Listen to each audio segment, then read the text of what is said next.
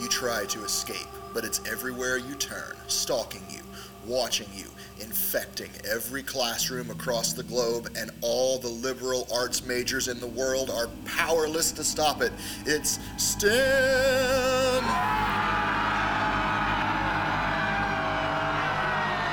Hey there, Nightwalkers. It's your host, Matt Shoemaker, and on this episode of The Objective, I'm going to share a strategy straight out of the social studies classroom that doesn't run from STEM, but lets it know the humanities ain't scared of nothing.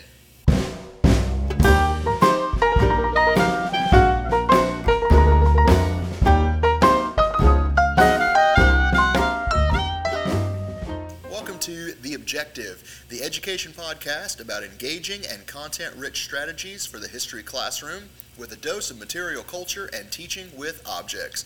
Today, I'd like to share with you one of my favorite projects of the year, the Colonial Invention Convention, or #InventCon. This project started about 3 years ago with my History Lab students. Now, History Lab is a kind of honors course that our STEM teacher and I created, which combines the social studies with the STEM disciplines. So as we were planning, we were having a difficult time coming up with STEM-rich activities for the section on the Colonial region. So when we look at New England and the Middle and the Southern region, we had a really difficult time trying to figure out how to STEM that up. But after we sent up and shot down several ideas, we came back to design thinking. So what was a problem that was faced by colonists within each region, and how could students solve that problem?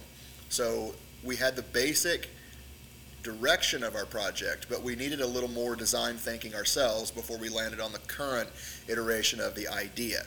So the way it works is that students work in small challenge teams to invent something that would solve a problem specific to one of the 3 colonial regions. Now, those inventions would then be prototyped and presented to their classmates, the audience, and a group of potential investors or problem solvers or time lords. The semantics have changed over time, but it's usually administration, teachers, people from the community.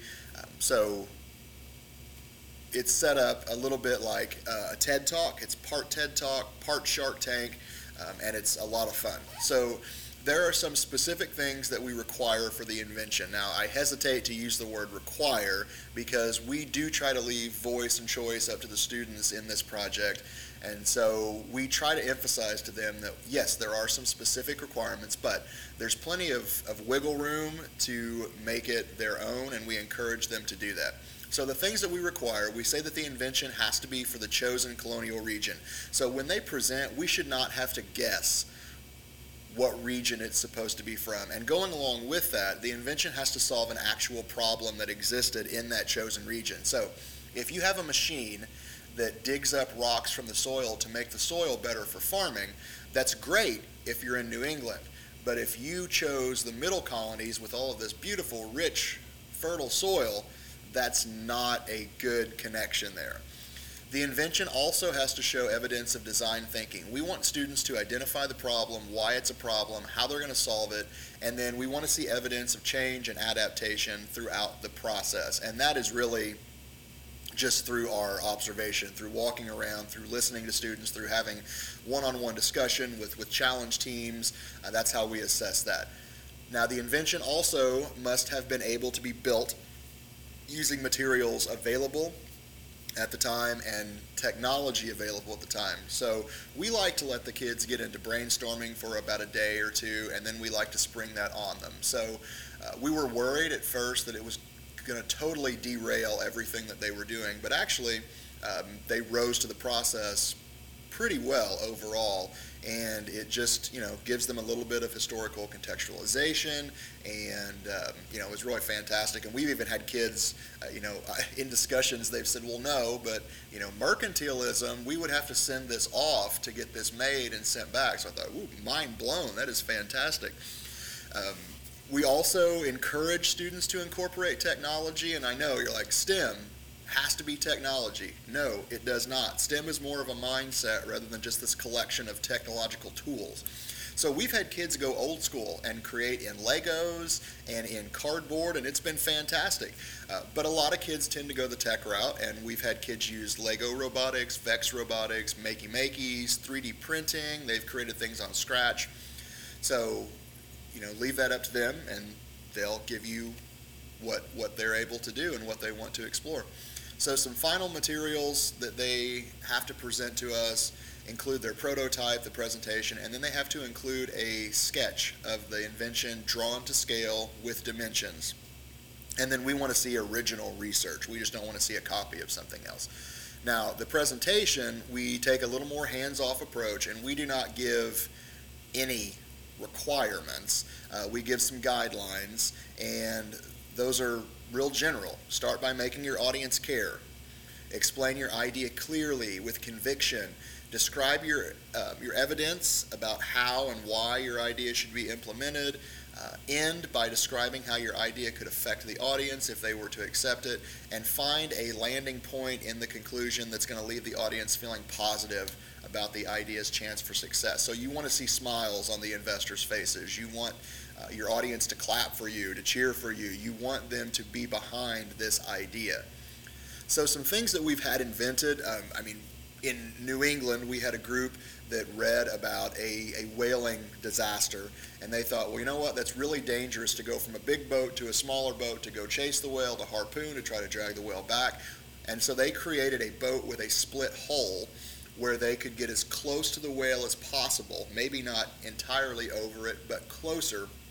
And then they had this intricate system of decks and rigging between the two holes where they would actually go down, kill the whale, and then butcher the whale right there. And it was this whole big thing, and it was fantastic. We've had kids look at Washington in the South, and, he struggled with enslaving all of these persons, but yet he also wanted high production numbers and to keep that bottom line low and to keep the money coming in. So they created a harvesting machine for wheat so that Washington could free large numbers of his enslaved persons and still continue to make money. In the middle region, we talked about yellow fever, and we've had students who created a mobile containment unit for those infected with yellow fever. In New England, we've had a plow with a rake-like contraption to remove rocks from the soil while plowing. In the South, we've had an automated tobacco drying shed and a hogshead packer, again, to try to alleviate some of the need for enslaved individuals. So what we've taken away from this project is that STEM and the humanities can coexist together, and they can make each other better. And it gave us a lot more ease. It made us a lot more comfortable with letting loose of the reins and letting kids kind of take control on issues and to share their creativity. And they've really created some fantastic things that I never would have thought of. So over at the blog, liveamericanhistory.blogspot.com, I've posted the handout, the grading rubric, and the link to the site that I use for my classes. And then there's a few pictures of machines that students have created throughout the years. So I would encourage you to visit there and to thank you for tuning in to The Objective. Don't forget to follow us on Twitter at @M_Shoemaker. That's M_SHOMAKER. And find us on SoundCloud. And remember, STEM is not a dirty word as long as you show it who's boss. Talk to you next time.